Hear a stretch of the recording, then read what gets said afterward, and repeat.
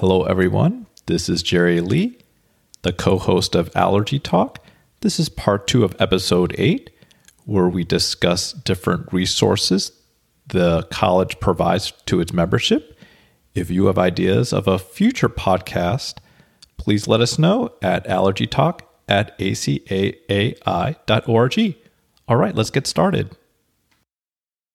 So we're back again, and I'm joined by Dr. Stan Feynman, our co-host for Allergy Talk. Hey, Stan, thank you for coming by for this special episode. Thanks for asking me. It's a pleasure. So I think I would love to hear a little bit more about what the college offers to support our membership. And I know your particular focus has been practice management. So why don't you run us through what the college does to support our members in terms of practice management?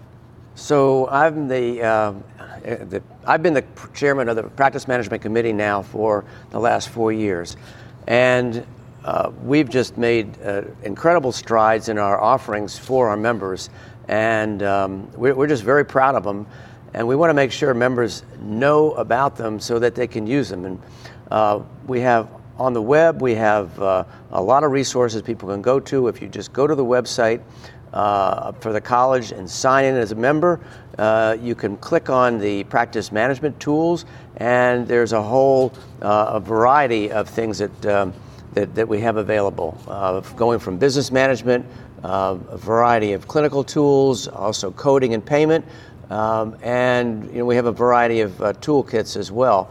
And so we can talk about some of these individually, but just to give people an overview, sure.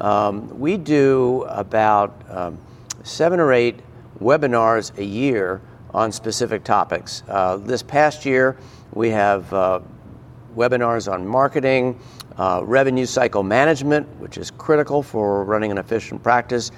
Of course, coding, E&M coding. We have immunotherapy coding essentials, 95165. The USP, since there have been new guidelines in extract mixing, we have a webinar on that. It was just published, very well attended. In fact, we're getting a lot of views on it now because it's endured on the website. You can watch it anytime, and as a college member, it's free. We're talking about we have one on oral immunotherapy and a recent one on financial trends for the allergist, so you can compare your practice to other practices, since we, as the college, partner with the medical management group, MGMA, and are able to compare some of our financial trends that people find very, very helpful to make sure that their practice is on track. So those are the webinars, and those are generally longer, we've gotten a lot of good feedback on those. But then if you want something a little bit quicker, we do have the toolkits. The toolkits are, you could do kind of on your own. We have toolkits about coding, about penicillin allergy. We have toolkits about marketing. In fact, somebody stopped me the other day in the hall and said, I really want to market my practice. What can I do? And I said, the college website, we've got some incredible resources, including some ads and pictures of things that you can just download and put in your own practice information. So as long as you're a member of the college, these resources are available to you, and please take advantage of it. One of the other things that we are very proud of is our allergy office educational modules that office staff can be helpful for office staff. One of them is Allergy Office Essentials. Of course, we have another one on coding and billing. We have one on optimizing schedules, talking about allergy testing, and also about handling staff, just staff management. So these are all available to members, and when you go to the website, it's not hard to click in, and when you're a member, you can take it for free. Now, the interesting thing that somebody said was, one of our members said, well, my staff needs to take this. Mm-hmm. And he's right, they're right. But now, this next year, your staff can become a member, your administrative staff can become a member of the college for free. Oh, it's wonderful. a trial. Yeah, Great. It's a trial that the Board of Regents has offered now. So I really encourage you to Go, talk to your office staff, your administrator people, and make sure that they become a member for free for the next year. I don't know how long they're going to let this go, but we should take advantage of it now. Sure. And certainly we're going to do that in our practice so that our staff can go online and for free utilize all these resources. So you get a lot of feedback from obviously many practicing allergists. What do you think are the top issues people come to you for help then? So I think the top issues that people are concerned about, quite frankly, are making sure your revenue is optimized. I see. So the way you do that, of course, is making sure your coding and your billing is proper, and making sure, and part of that includes, are your procedures in place? Are you documenting properly? Right. And are you, setting up your codes properly? And then, one of the things we've focused on this past year is revenue cycle management. Are you collecting the money that you're billing for? Right. And unfortunately, sometimes that doesn't get done. It's not easy. It's not easy to do. So, you don't want to leave the money on the table. You want to make sure you go out there and get it. So, is it because people aren't looking, or maybe have to have a fine-tooth comb to audit their own charges? Well, you do need to audit your charges. You need to make sure that they're getting reimbursed. But the problem is, over the last few years, several third-party payers have put up hurdles or roadblocks and made it more challenging. So, for instance, in our practice, we submit a bill, and this happened really just not long ago, and they were denying them. Just flat out denying them. And we go and we talk to the third-party carrier, and they're saying, well, you need to document better. Okay, so we send in the documentation.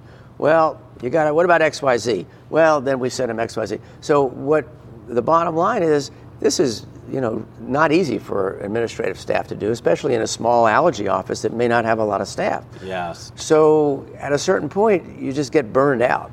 Oh, yes. And so you may not, continue to approach that third-party carrier. So we have some tools in on our practice management website that can help practices with that.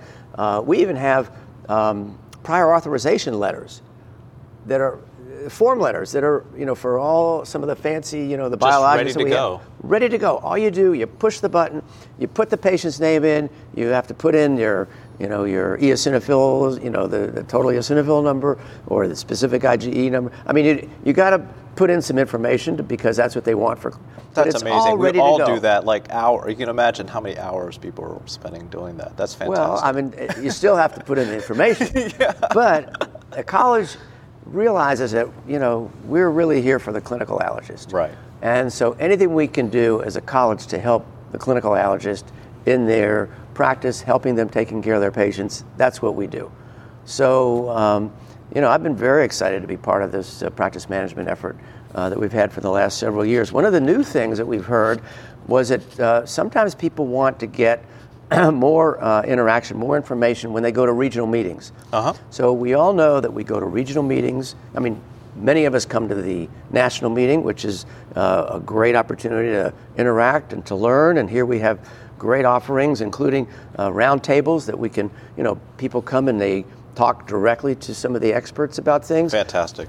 But we are now doing a regional practice management offerings in conjunction with certain regional meetings. We were at Intermountain West this last year as a trial. We hope to set it up with some of the other regional meetings, like the Southeastern Allergy Meeting, maybe one of the ones in Florida. Some of the other areas, they're not completely set yet. Mm-hmm. But where the college provides experts on certain practice management topics, including coding, including some of the new USP. That's going to be a big one for allergists. Yes. So we're trying to do outreach to some of the regional programs for that too. And so that sounds like a big advantage of the annual meeting, to have that face-to-face interaction with experts. Well, I certainly think it is. And the beauty of it is in the last couple of years, the college has changed the format. Instead of a didactic lecture, to a roundtable. So the roundtables are basically set up, and I did several of them this past weekend, where you have about 10 to a dozen people, on your table for a 30-minute period. You have a specific topic. I spoke about things like marketing, and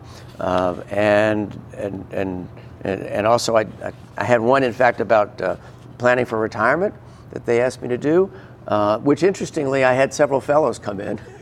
You never get to start too early. And you can never start too early, right? But some of the other topics included safeguarding your data, telehealth, benchmarking, financial benchmarking. We had sessions on, joining a practice versus starting your own practice.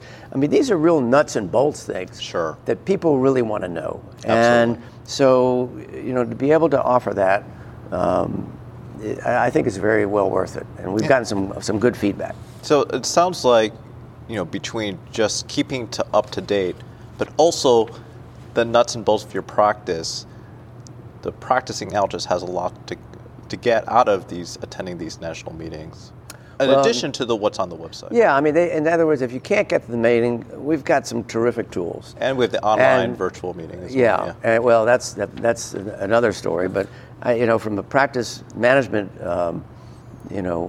standpoint, I really encourage our members to go to the website, click on practice management tools. Look at our toolkits, look at our resources that we can offer them for helping their practice, and become familiar with it. And now that your staff can be a member of the college for free for a year, they can do it too. Mm-hmm. So we're, as clinicians, we're always we have to keep up with the science. We read the journals. We try to keep up with all the latest scientific inquiry. But you got to be able to run your practice too. Right. So now, hopefully, your staff can get some of these resources, for no cost, since they're members of the college, and I think it hopefully should help you.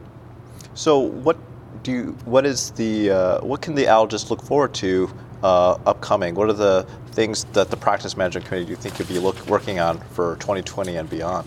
So in 2020, we're going to continue our successes. We're going to continue with some webinars. We're going to continue with educational modules and toolkits. We have plan to partner with the MGMA for a survey, and we encourage you to talk to your staff about participating in the survey. We usually send out requests to complete the survey in the early part of the year, I think between January and March.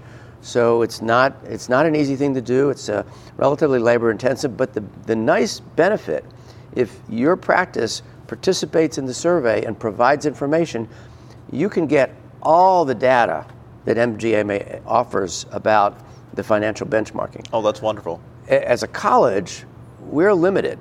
So when we present the information to our members, we can only present about a dozen or so points. We're not able to share all the information of the survey because through contractual arrangements. Sure. But if you, as a practice, submit data, then you get the benefit of the whole thing. Wonderful. So it's really is a benefit. But I think that I just encourage our members to look at the resources. It's been a terrific, it's a labor of love for me to be part of the Practice Management Committee. I've been chairman for the last really 4 years, and it's time for me to turn over the realm. And I am to Kevin McGrath, who now will be the chair, and Melinda Rathkoff, who's going to be co-chair, or sub under him. And so I encourage you to reach out to them if you have ideas or questions. The college can help. Stan, thank you so much for telling us what the college can offer. I know we all are very concerned of making sure that we're as successful as possible and running a successful business. And I'm really glad the college is supporting their members in that regard. Yeah, the college has always been here for members. So, all right, thanks. Glad to do it. Thanks for asking me. The ACAAI is presenting this podcast for educational purposes only. It is not medical advice, nor intended to replace the judgment of a licensed physician. The college is not responsible for any claims related to procedures, professionals, products, or methods discussed in the podcast, and it does not approve or endorse any products, professionals, services, or methods that may be referenced. Today's speakers have the following disclosures. Dr. Feynman has been a speaker for AZ, BI, Shire, and has done research for AImmune, DBV, Shire, and Regeneron. Dr. Lee has no relevant disclosures.